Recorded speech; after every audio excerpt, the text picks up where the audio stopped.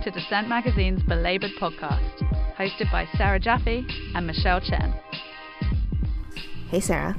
Hi Michelle. And welcome to Belabored episode 184. In this episode, we're taking a look at gig work across the pond with the Independent Workers' Union of Great Britain. And we get an update from the front lines of the UAW strike. But first, the news. For several years, it looked like Uber was on an unstoppable tear, plowing into city after city around the world and mowing down regulations left and right.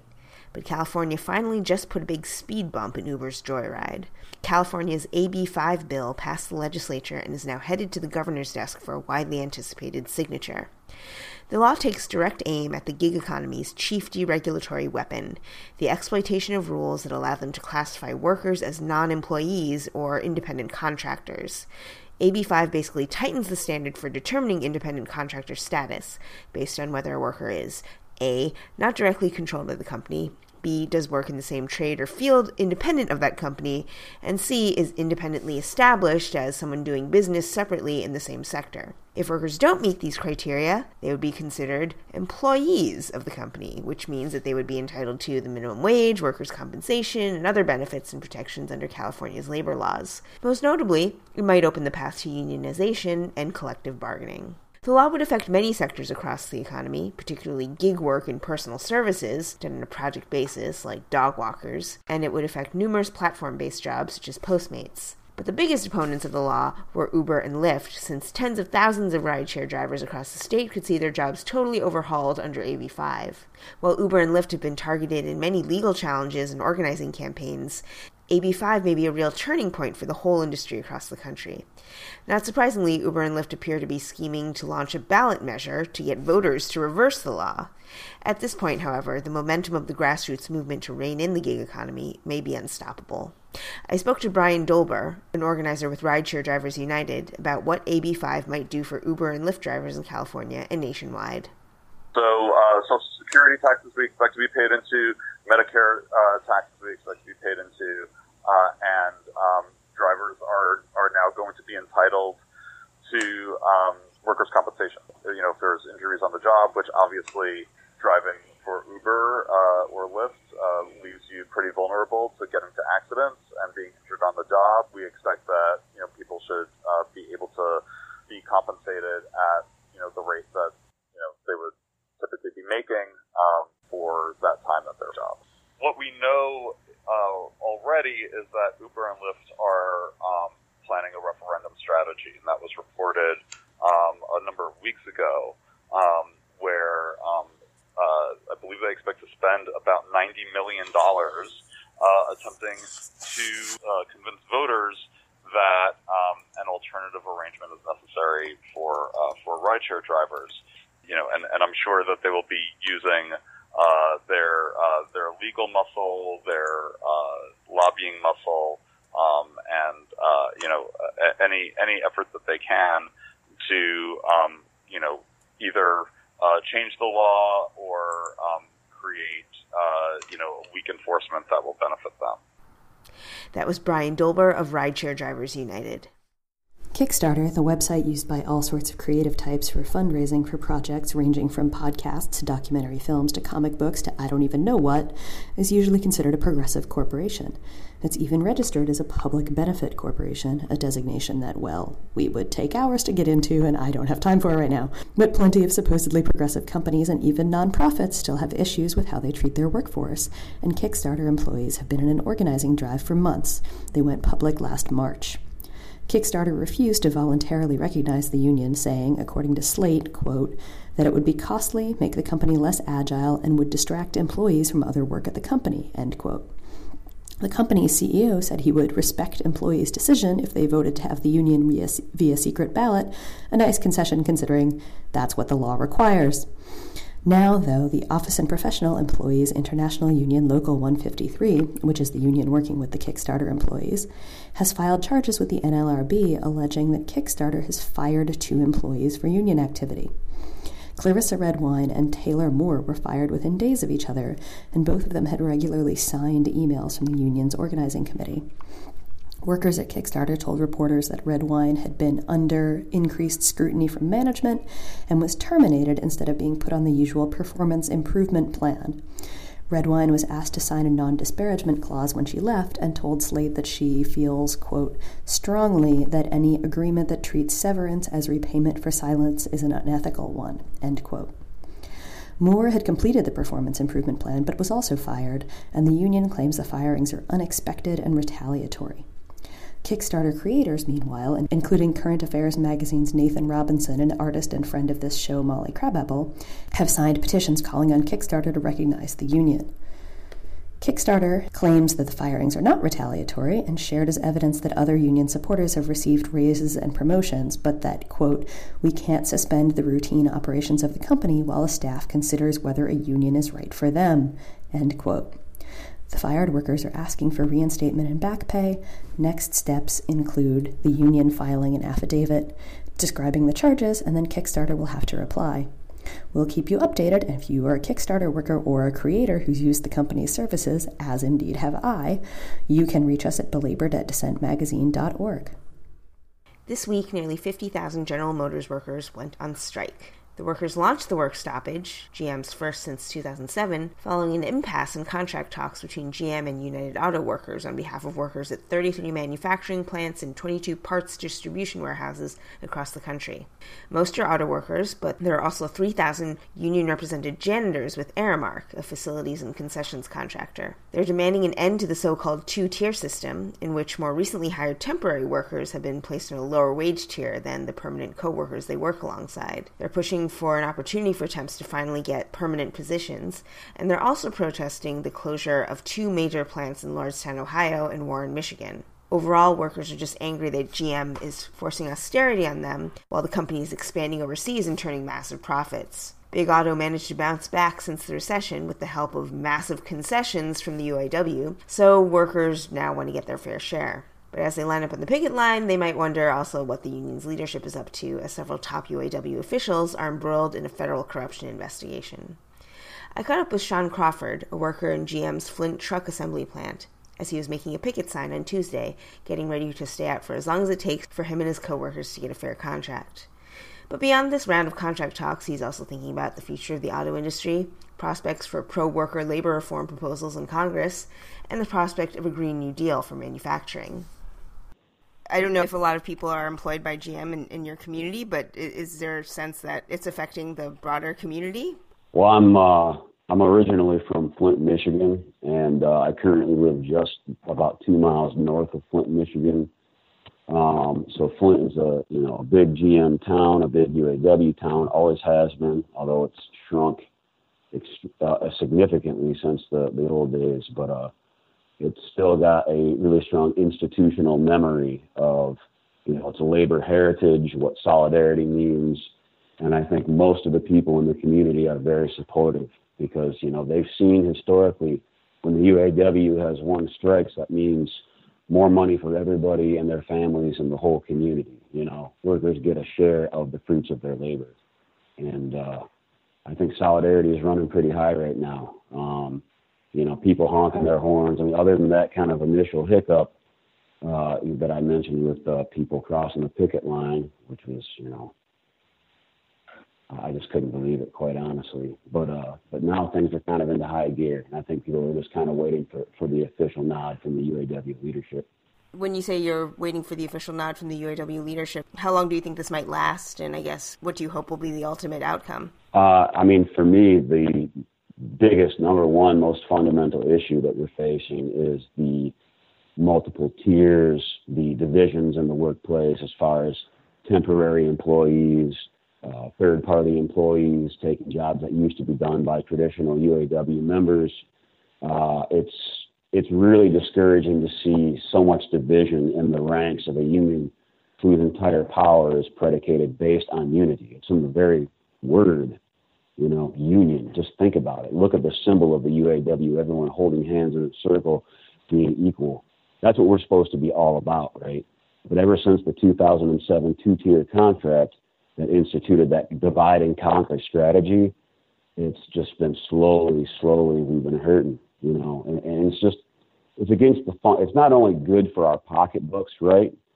But it's good for morale. It's good for the spirit of the labor movement, the spirit of solidarity, to bring everyone together as one. So there's no more animosity, no more tension, and we can all move forward fighting for a better contract for not only for ourselves, but for everybody in the country and everybody in the world, right? The larger the bargaining unit a worker has, the more power they have, right? And so if we can expand worker solidarity globally in the same way that the companies are global and they're traded on the stock market globally and all these different types of things, right?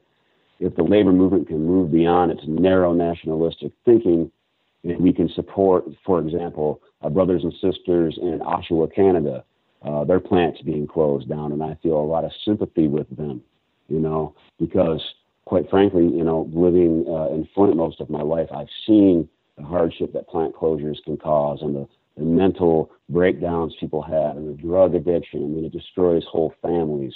And so I want to express my solidarity with my brothers and sisters in Oshawa. We've been getting great support from union General Motors employees in Brazil. You know, they've sent up strong statements of support and solidarity with us here in the United States. And I find that really inspirational, and I hope it can be the seed of something larger growing to where we can fight on a global level instead of just thinking about our nationalistic kind of narrow interests. Because if we keep doing that, we're just going to get whipsawed with one another for all eternity, and that's not good for anyone but the capitalist class and the CEOs of these companies. Speaking of global solidarity, I mean, when you sort of have big corporations treating workers like, you know, interchangeable cogs in a machine around the globe, seems like it's challenging, right, to think about your job in solidarity with workers around the world, right, when jobs are being pushed from one country to another country with, you know, lower labor standards. And that's sort of the game that auto manufacturers and various other industries have been playing for the last 30, 40 years, right? Right, and the division is just getting deeper, right? So it used to be we were just divided nationalistically, but within the UAW, we were all the same, and we had, you know, more effective strikes that way. You know, there was more a culture of solidarity. But now, even within the UAW itself, you know, you don't have it, right? So we've been backsliding for a long time, you know, and the excuse was, okay, well, General Motors is bankrupt. Okay, well, that's all well and good. Now they've had their, you know, most profitable years in their entire history, and it was all made off of our backs. That was all made off of us taking concessions and pay cuts, right? And so it comes back to like the fundamental question: who controls the capital? Who controls the surplus value? Who controls the fruits of their labor, right? Because without us, you know, like the old union song, Solidarity Forever, without our brain and muscle, not a single wheel could turn. They couldn't run their company without us. They couldn't build their cars without us, right?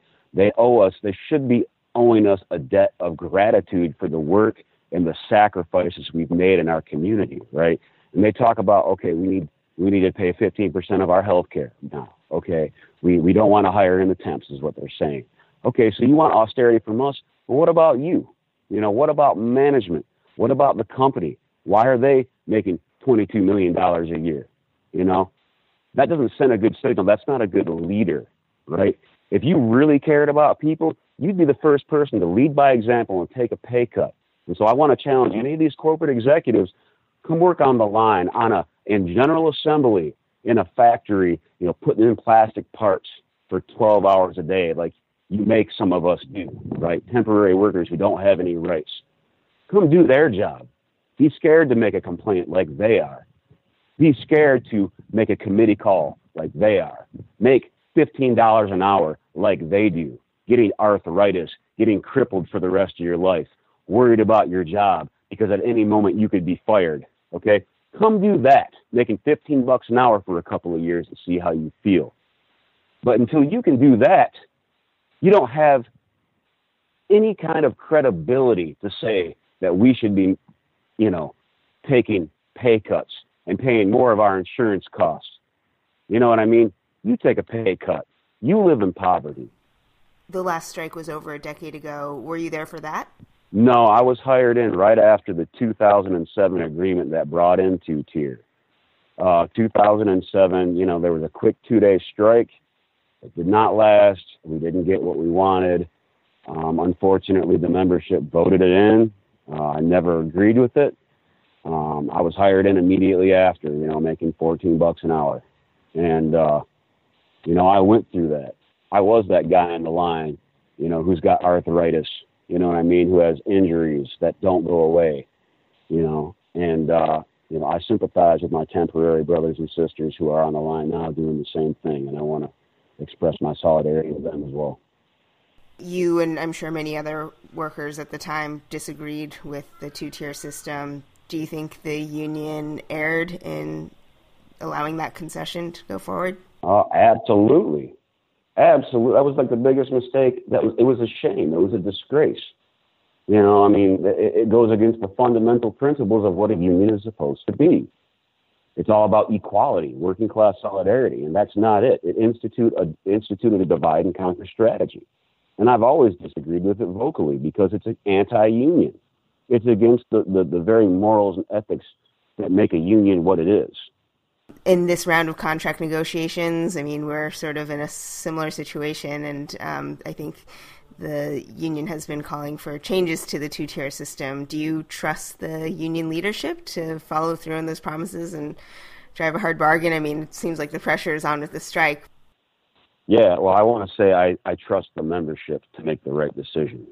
I think the membership will look at the contract, realizing what the CEO makes, realizing how much money General Motors has been making, right? And they'll see that and they'll realize that they want the true fruits of their labor, what they are worth. All of this capital, all these billions came from our hands, right? We want our share of that. We made that wealth. We made that capital. And I trust the members when they see a bad contract, they will vote it down and we will stay out until General Motors shares in the wealth that we have created. As far as the leadership, I think that they're very aware of the members being upset. The members, seeing the corruption scandals in the news, right? And the members are going to be watching them with a microscope. So don't bring a bad contract to us. We want our share, right? We want the fruits of our labor, just like every worker should have the true fruits of their labor. Every time there's a big strike, there's, various politicians, especially presidential candidates, usually, issue some kind of statement. They tweet something saying, expressing their solidarity. As a political issue, do you think that any politician out there really has any leverage, or is there some way that you'd like to see Washington respond in a way that helps workers? I think the last time auto workers really interacted that much with the federal government was the initial auto bailout, right? And that had decidedly mixed results for workers. What kind of action would you like to see from politicians this time around? Or do you think it's all just kind of lip service? I think there's a lot of really, really good possibilities out there, right? And I don't know the exact name of the bills. Bernie Sanders has a bill out that's talking about sector-wide bargaining instead of using like the traditional pattern bargaining where we just focus on one company and pattern the other two big three auto companies off of that, right? Instead of going at one company at a time, we can focus on the entire sector. So we can make a sector-wide union. So if we're going to go into negotiations, we're going with an entire organized workforce, right?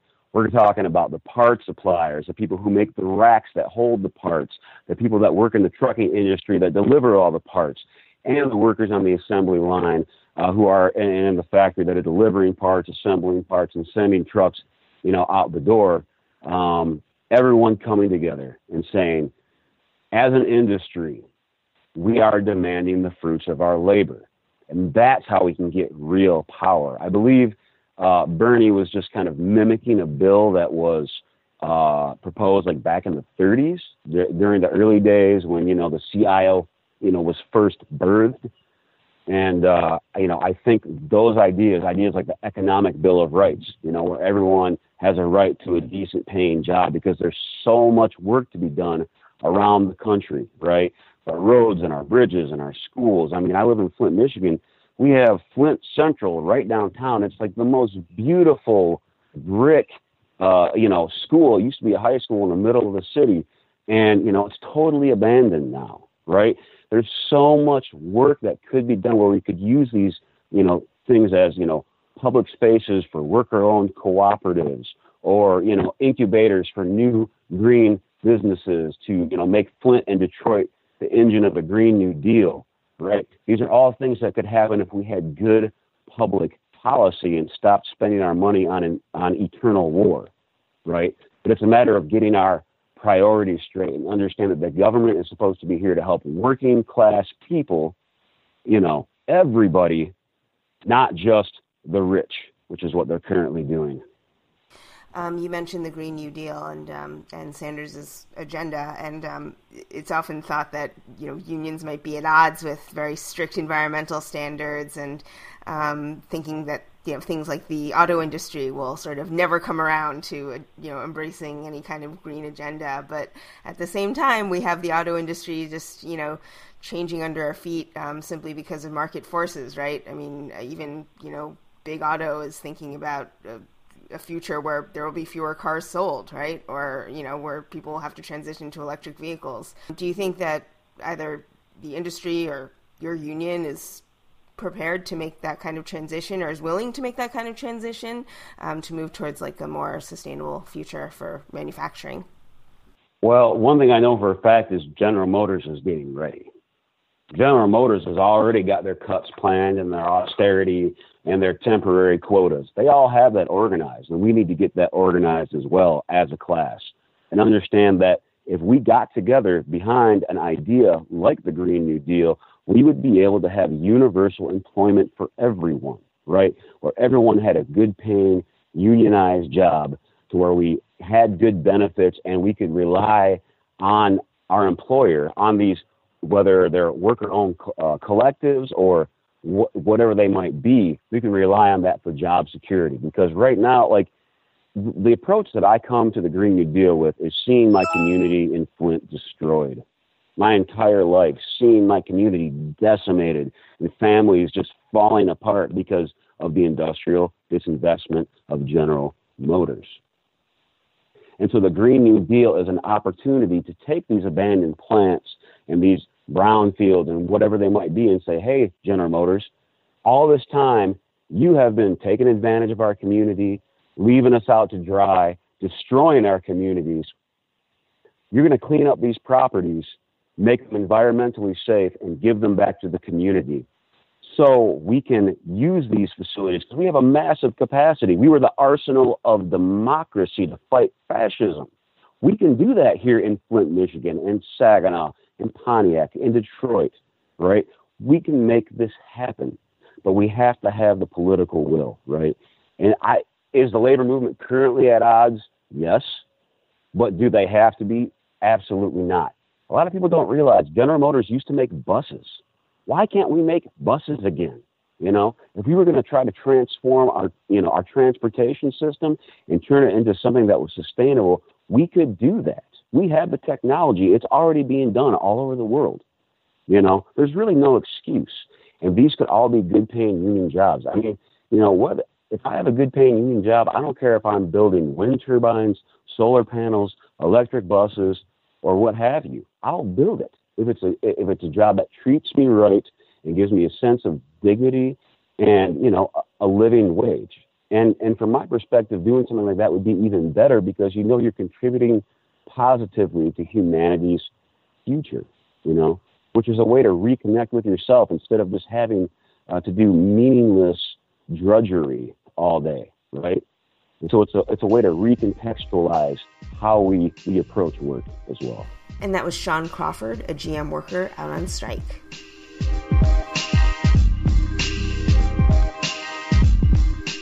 Hello again from London, where I am about to attend the Labour Party Conference and the World Transformed Conference.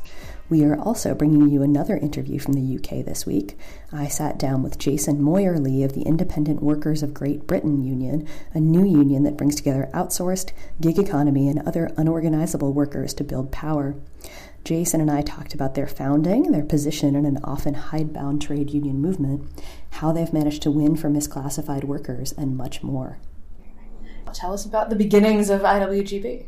Right. Well, I actually wasn't part of the group that founded it, but it was founded by a group of mainly Latin American janitors who'd been involved originally with the Unite Union Justice for Cleaners campaign, So for context, Unite's the biggest trade union in the UK, and the Justice for Cleaners campaign was modeled on and heavily supported by the SEIU, Justice for Janitors stuff.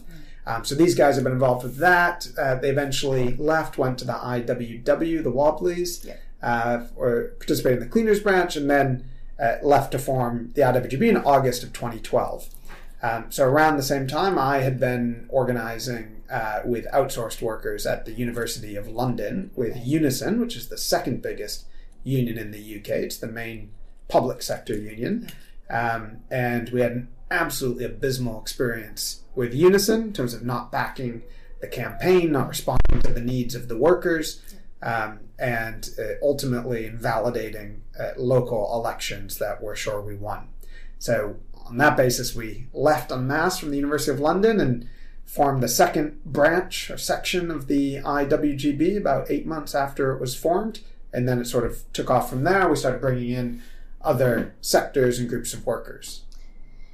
In terms of what went into forming those branches and sort of putting together an independent union, just tell us a little bit more about this, because this is, it's fairly rare for us to be able to talk about, like, what does it mean to start your new union?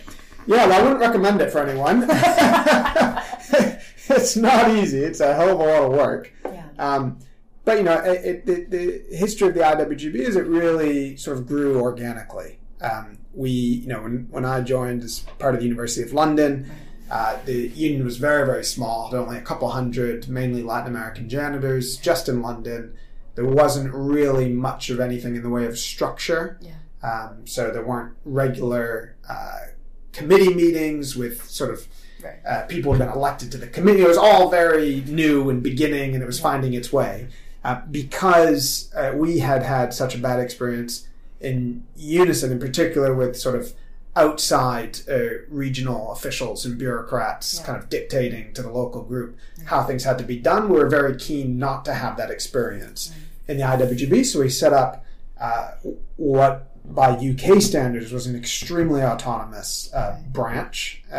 So the University of London section of the union kept 75% of the membership dues that it brought in, and could basically take all of its own decisions on campaigning and whatnot, which is very, very unusual in the UK context. Right. So that was kind of the basis, and then that, as we grew and we brought on new groups of workers like the bike messengers and security guards and Uber drivers, that University of London model was the model that we used. So it's changed a bit as we've grown, but even today, I think one thing that sets the IWGB apart from many of the other trade unions is this very autonomous branch structure. So even today, branches keep a very large proportion of the money that they bring in, and are mostly responsible for the campaigns and whatnot that they run. Yeah. So talk a little bit more about the outsourced workers at the University of London. So when I got involved, I was a student at the University of London.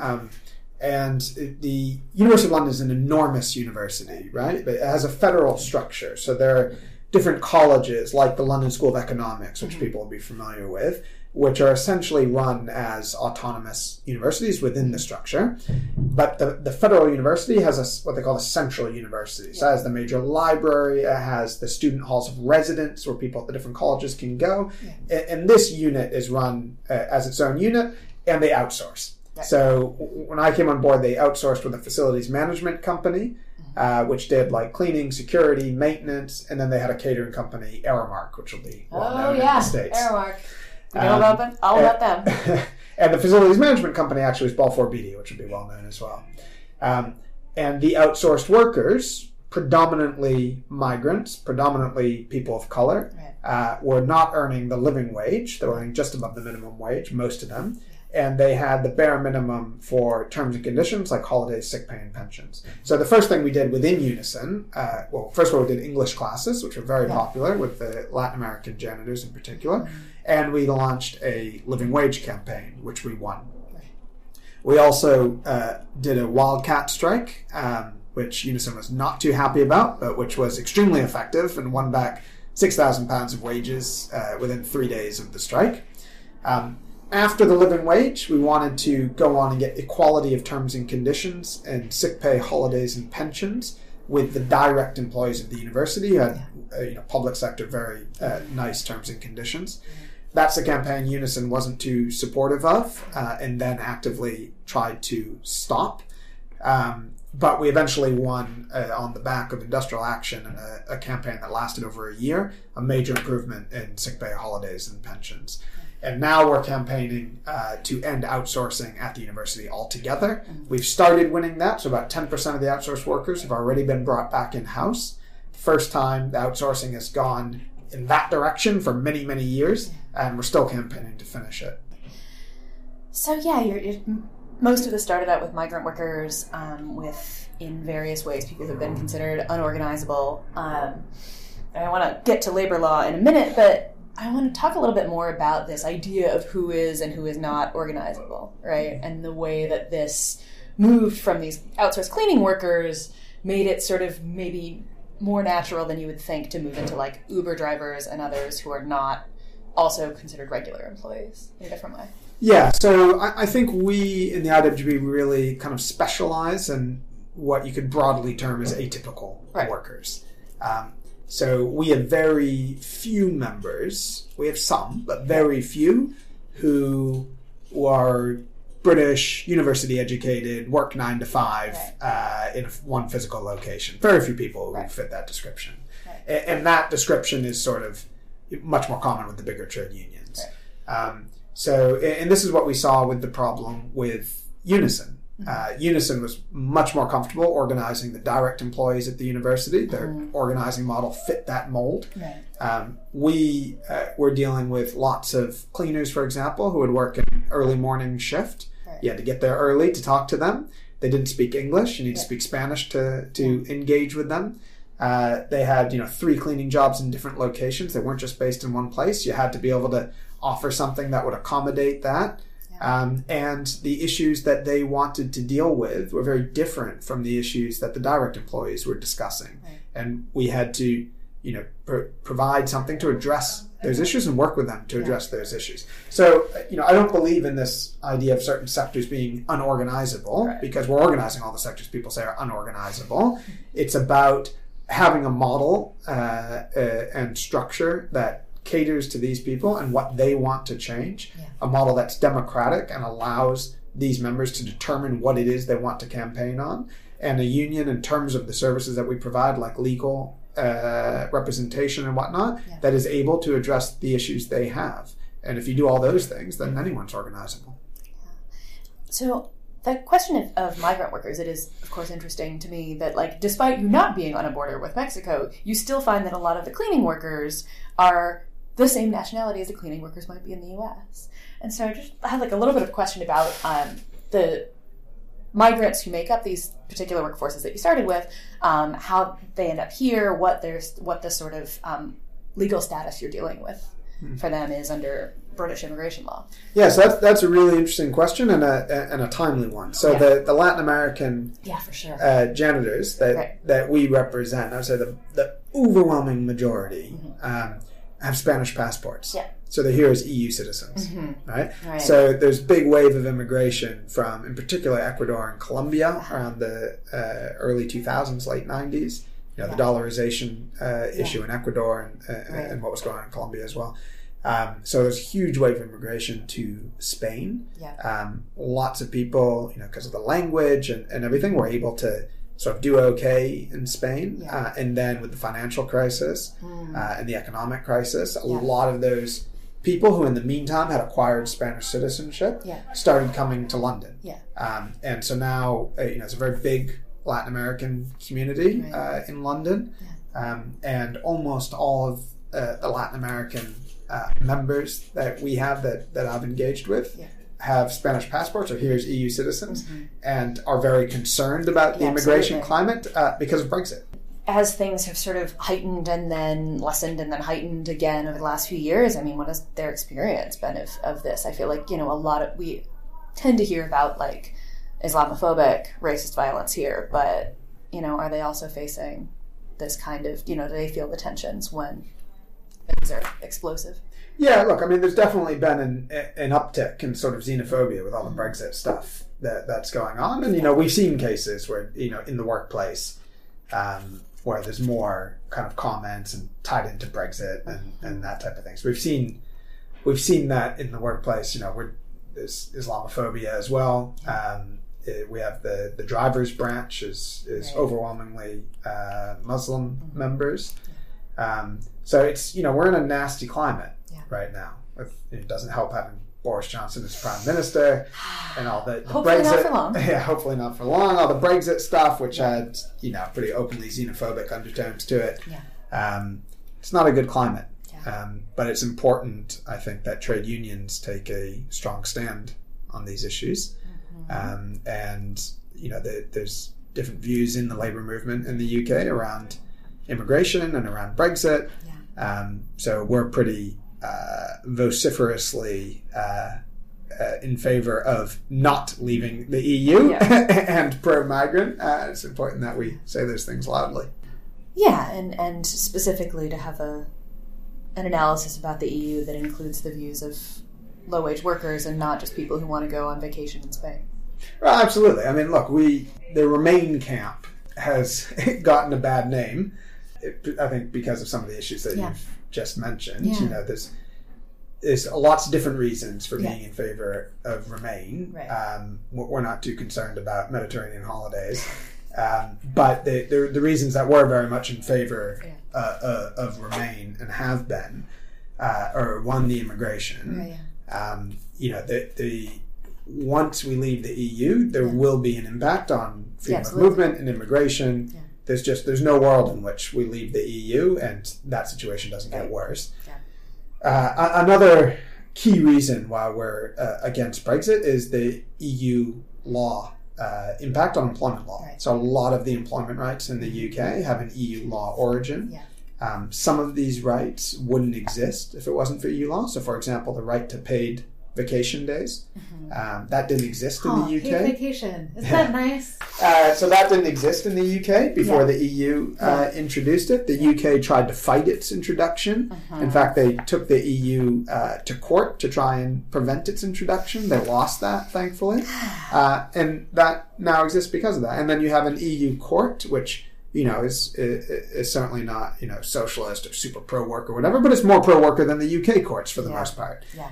And some of the Tories who are pro-Brexit have been very open about the fact that one of the reasons they want to leave the EU is because they can tear this legislation to shreds, which they can't do while we're in the EU. So that's another very important reason why we see Brexit as a threat to workers' rights. Yeah, it's interesting to me because the sort of fight, and this is similar to the conversations that some people have in the US, which is that to speak to the working class, you have to sort of take the arguments for Brexit as if they are all being made by people who are, left behind working class people, when that's not actually demographically true. And the positions and the conditions of working class people who might be migrant cleaners working at the University of London, for instance, or Uber drivers who are getting, everybody around London, are not sort of spoken of as being the working class in the same way. Yeah, it's important to remember that working class and white are not interchangeable terms. So this seems like a good place to talk about IWGB's relationship to the rest of the trade union movement and to the Labour Party and to all of these sort of swirling political forces right now. Look, be honest about this. We have a interesting relationship with the rest of the Labour movement. Obviously, as I mentioned before, we had a very bad experience with Unison, and in fact, that experience with Unison is, even to this day, a large part of what drives the IWGB and how we function and what type of union we want to be. Yeah. And we've had, different sections of our membership have had similar experiences with other unions. But that's not to say that we have bad relations with unions across the board. Yeah. There are many local branches of Unison and other big unions that we work very well with. For example, University of London, there are local university branches of Unison that are very supportive of what we're doing, and we're supportive of them. There's another union called United Voices of the World, which is probably the union. I went to the football game on excellent. So, yes, which we won.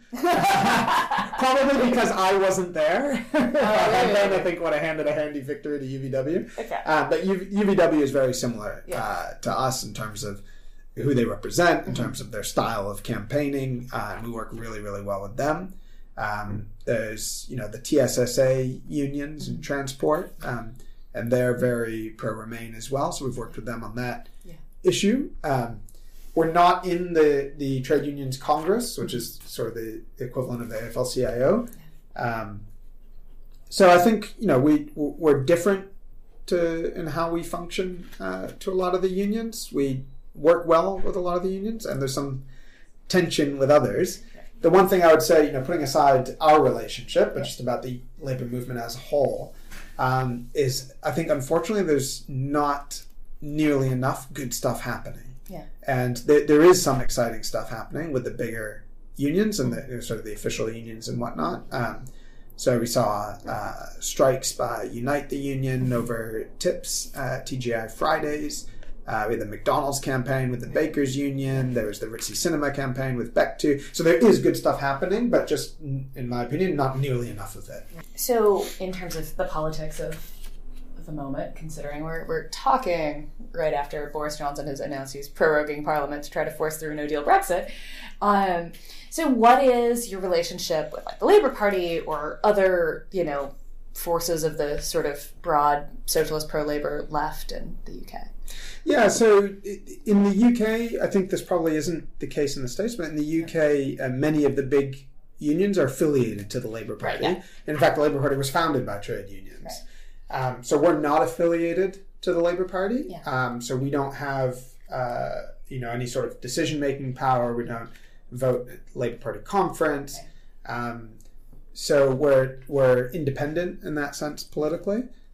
We work with a sort of broad coalition of groups and trade unions and politicians. So we work very well with the Corbynistas. John McDonnell, who's Shadow Chancellor, has been very, very supportive of IWGB.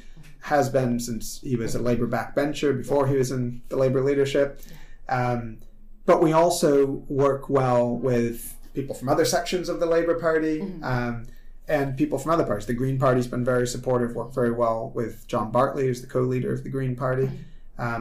So, we believe it's in the interest of our members that we work with a broad coalition of politicians and groups, what we're trying to achieve. Yeah. So I want to ask you about the different branches, but I think it might be useful to sort of, for our U.S. listeners who don't know some of the differences between the law in the UK for how you join a union, who can join a union, which workers are still not technically counted as employees, and how all that works. So can I just ask you to give us a little rundown on some of that stuff before we get into more of the details? Sure. So maybe what we'll do is a really, really quick crash course on collective bargaining and employment status. Yes, there we go. So in terms of the collective bargaining, the best way to explain it is to conceive of the entire UK as a right-to-work state. Right? So it's illegal to have closed shops in the UK, and we can't, if we get a collective bargaining deal, we can't charge non-members, right? So that makes collective bargaining and functioning quite a challenge in many ways. So the way it works is sort of anyone can join the union, sign up, pay dues, and putting that bit aside, the collective bargaining laws are quite similar in the sense that it's a model that's based on the workplace rather than sectoral, unlike lots of continental Europe. So the way you would go about trying to get a collective bargaining deal is you recruit the workers in a workplace. You would need to have 10% of the workers in the workplace sign up as members of the union. And you need to be able, if you're trying to achieve collective bargaining through the courts, you would need to be able to demonstrate that at least 50% of the workers at a workplace support the union being recognized for collective bargaining. Even if they're not members, you can still try and demonstrate that at least 50% support. Some unions, and this is one of the critiques we have of some of the big unions, some unions treat a collective bargaining deal as the end all. We don't. We have one official collective bargaining arrangement in the entire country, but we've won stuff all over the place. So you don't need to have a collective bargaining deal to win improvements. You can still campaign and win. And the other difference I would say with the States is there's not as much of this concept of, you have a union contract. In the States, so you have a union contract, you're much better. So often the difference in terms and conditions because the state provides much more here than in the States. We joke a lot when talking to people, like, oh, you have a contract. I was like, what's that? Right. So that concept doesn't really, exist. What would exist is, you have better terms and conditions because, they were negotiated through the collective bargaining deal. But the experience we've often had is we campaign for something, then because we exert so much pressure, the company either announces an improvement or they get in, Unison, who has no members in that workplace, and then announce it as, Unison negotiated it. So all of that, essentially, we've won a number of things without actually having collective bargaining deals. Yeah. Unemployment status. Yes. So in the UK, effectively, there's three main categories you can be. You can be an employee, what's called a Lim B worker, or an independent contractor. Right? So often people in the States will say, in the States you have two categories, employee and independent contractor. In the UK you have three. Yeah. That's rather misleading because in the States you have so many different definitions of employee depending on the legislation. The NLRA definition of an employee is very different from the California state wage law definition of an employee. Right. So actually in the States you have many, many more categories than you do in the UK. The UK employment law is pretty unified. Yeah. So, for example, the UK definition of employee is very narrow. It's analogous to the NLRA definition, common law definition of an employee. Mm-hmm. The UK definition of a worker is wider, so that encompasses more people. All of our test case litigation in the so-called gig economy is usually around worker status. Yeah. They're entitled to most, but not all of the employment rights that employees have. Yeah. But it's that the worker definition still wouldn't be as wide, for example, when it covers many people, as the California wage law definition in Dynamex. Yep. And then you still do have independent contractors. And we do have independent contractors. Like Uber and Deliveroo and whatever. Uber drivers in the UK, as a matter of law, are workers. Uber claims they're independent contractors, but they've lost that argument 3 times in a row in court, and we're up against them next in the Supreme Court, where I fully expect them to lose again. Yeah. So tell us a little bit about those rulings that you've then won in these cases. What makes them workers as opposed to independent contractors? Right. So an independent contractor, and I think this for the most part would be the same in the States, is someone who's in business on their own account. Right. They're effectively a micro-entrepreneur. Right. And in the so-called gig economy, with all these courier companies and private hire companies, that's what the companies say. Yeah. A worker in the UK it falls within the self-employed category. So they tend to work with flexibility. They do their own taxes, but they're a self-employed person who carries out the work as part of someone else's business. So they're sort of integrated into another operation. And that's so clearly the case with Uber drivers or with couriers. So we've taken out a number of these cases in the UK, with the exception of Deliveroo, the one case we've lost on a technicality, in my view. Okay. We've won every single other case that we've done over employment status.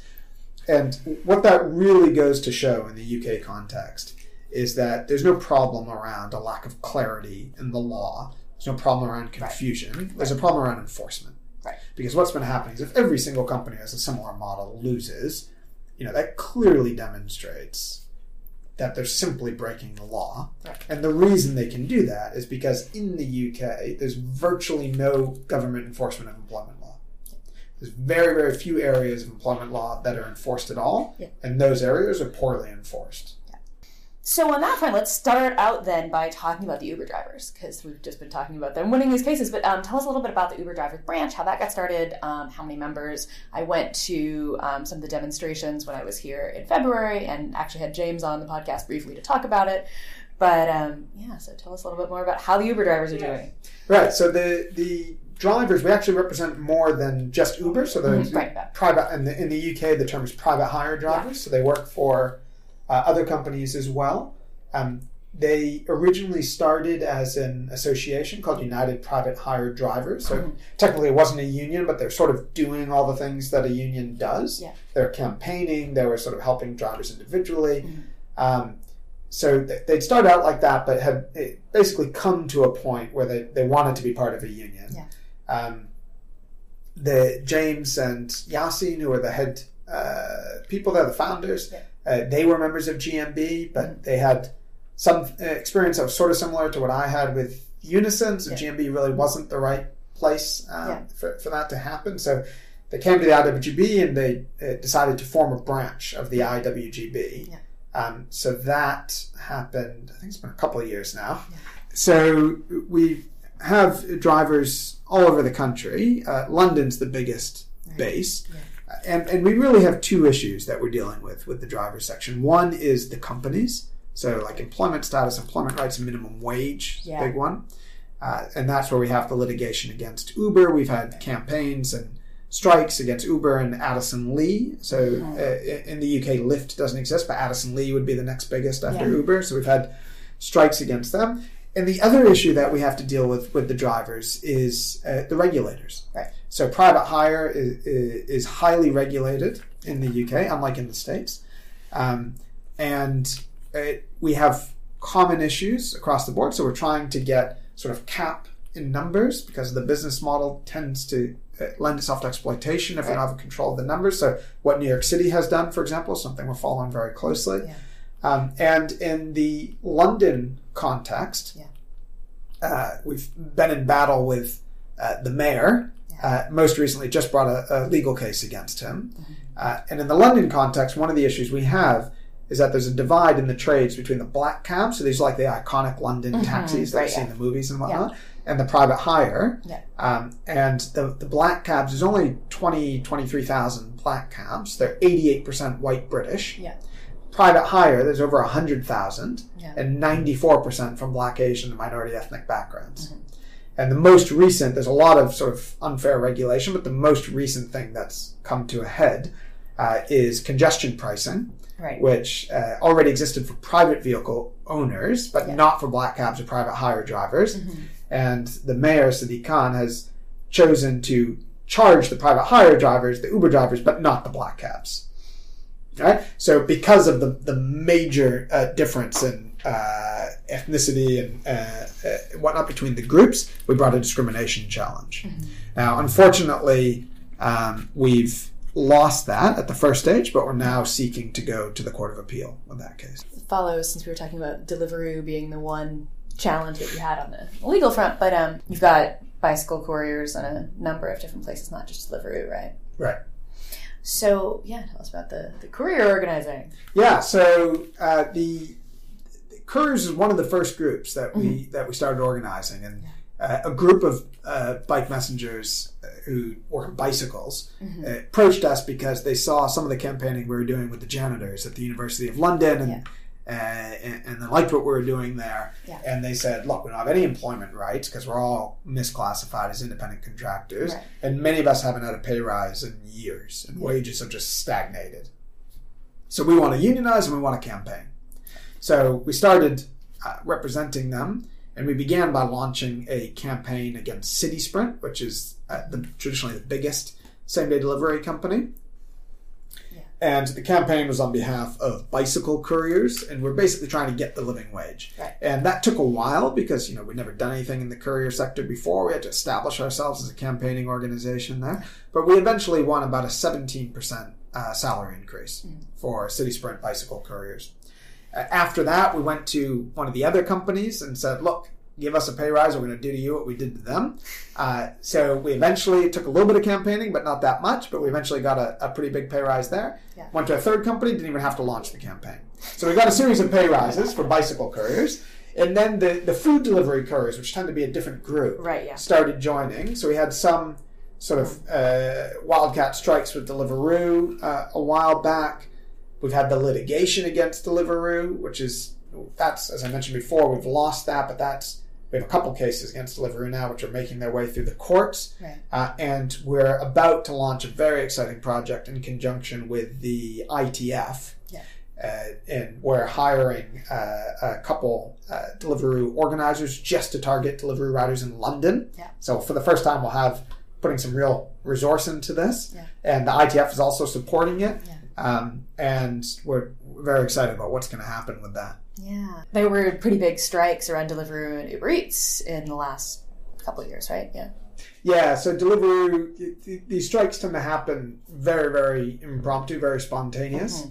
And, they achieve, they get publicity, they sort of focus the public's mind. I think Deliveroo has been under a lot of reputational pressure between the strikes and the litigation that we've done and the crowdfunding we did, what's been more lacking is a sort of sustained and strategic campaign to actually achieve and consolidate some sort of longer-term gains. And that's what we're hoping to really get going in London. One of the ones that is really interesting to me and relevant to some of the research I do is the foster care workers.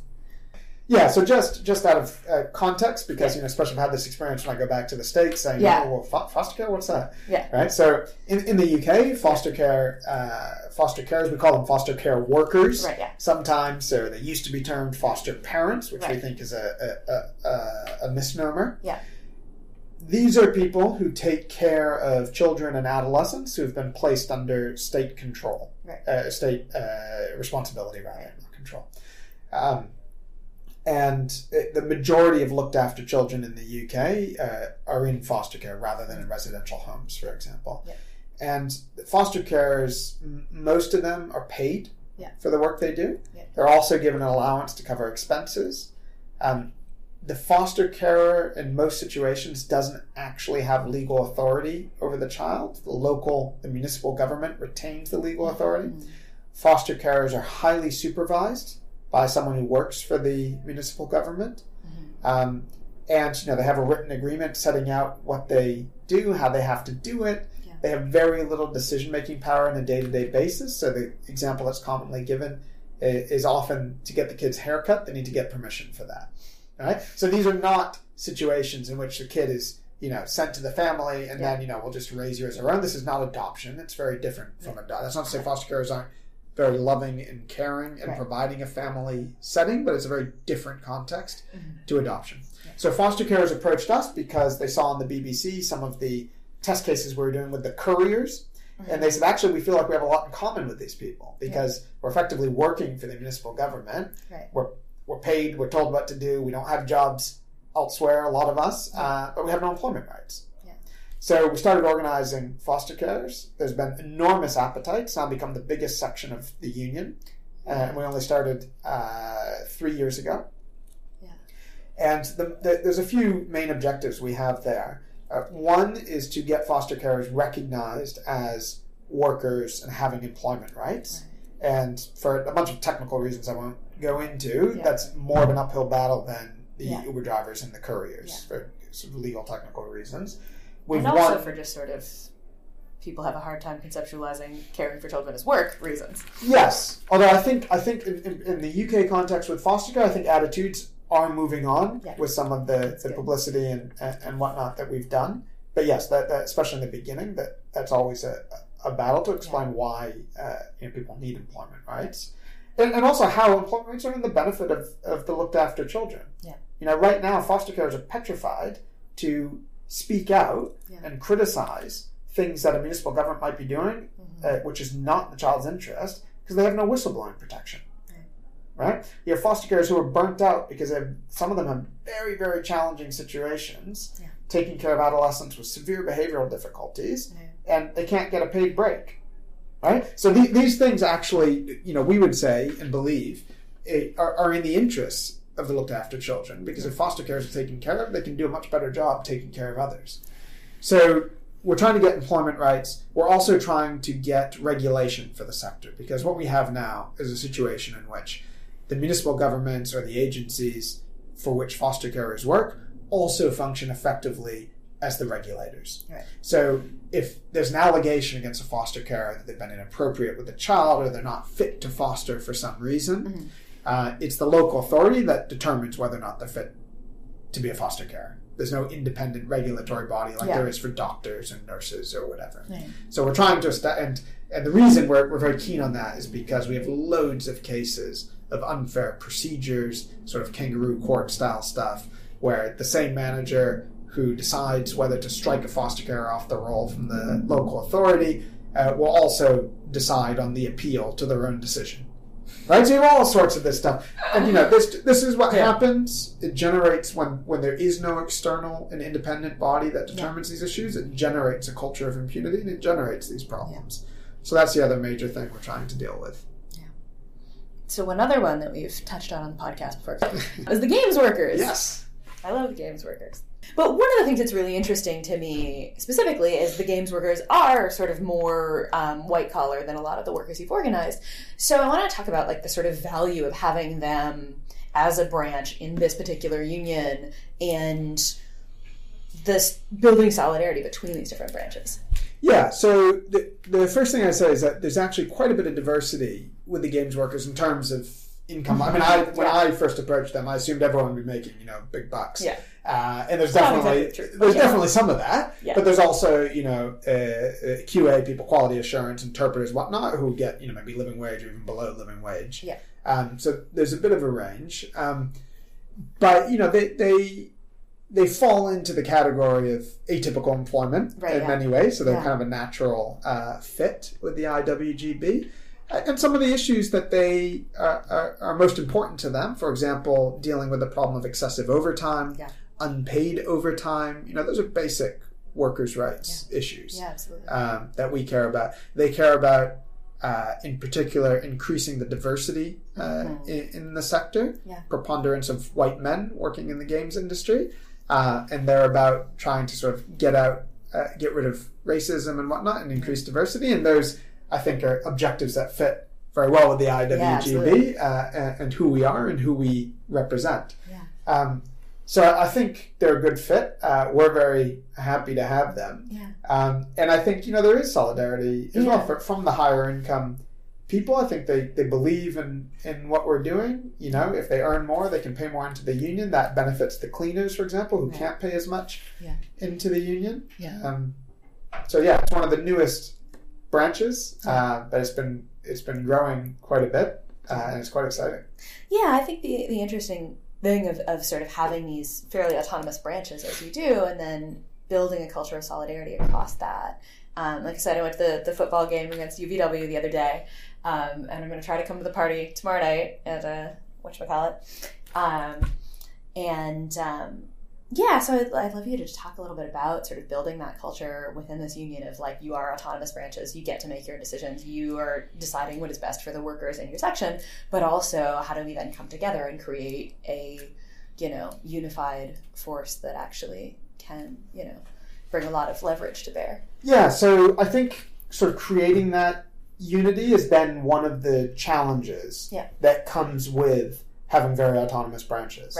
Right? So the upside of the autonomous branches is it gives workers a lot of agency and makes them feel, I think, a lot of the time like they really have a stake in what's going on and can have influence over what they're fighting for in their industry. And I think a lot of the sectors that we represent wouldn't have developed if we didn't have autonomous branches, because what you would have is everyone sort of throwing everything into the IWGB pot, and then you have the most kind of outspoken and confident people in each branch rather than a much broader cross-section participating. Yeah. The challenge, of course, is that if we don't try and actively do something about it, it's very easy for people to fall into their own sort of industry or workplace silos. Right.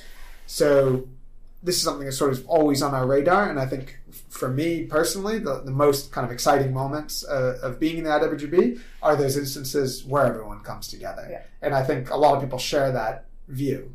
So, one sort of mundane thing, the executive committee, once a month, we have representation from each branch. Every branch can send 2 people to the exec.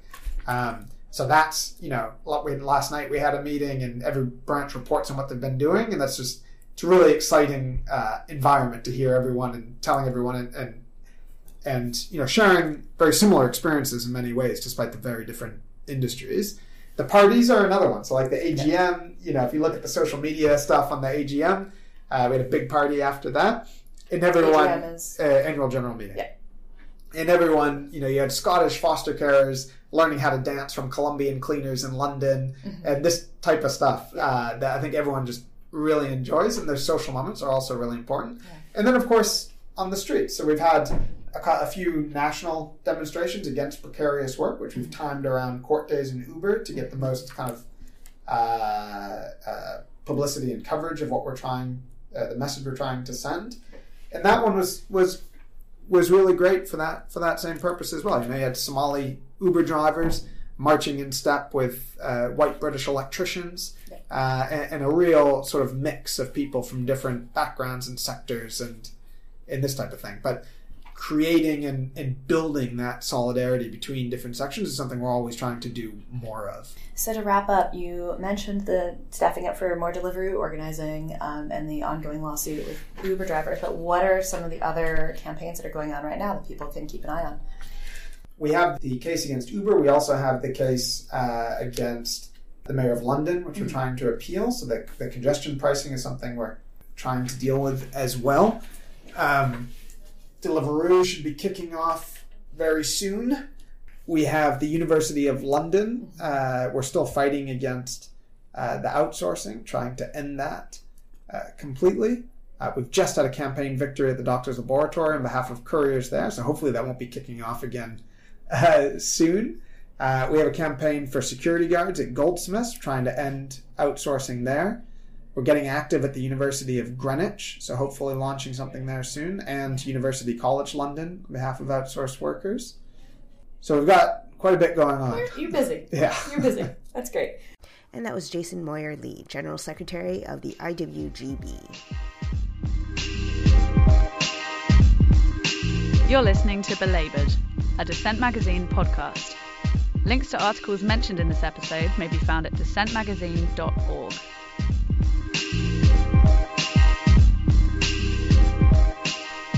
And now it's time for Arg, I Wish I'd Written That. And my pick is Workers and Renters of the World Unite by Marnie Brady.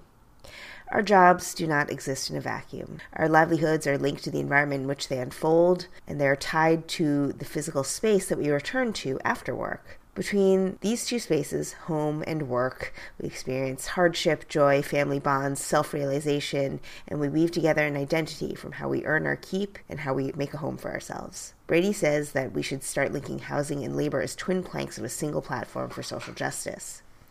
And now that politicians are reviving the concept of the New Deal with respect to combating climate change, it's important to remember that the New Deal flourished in part because it looked beyond the issues of unemployment and economic deprivation and sought to build strong, stable communities where children could grow up healthy, where housing was secure, and where corporate landlords did not control our futures. Today, Brady writes, those lessons should be resurrected.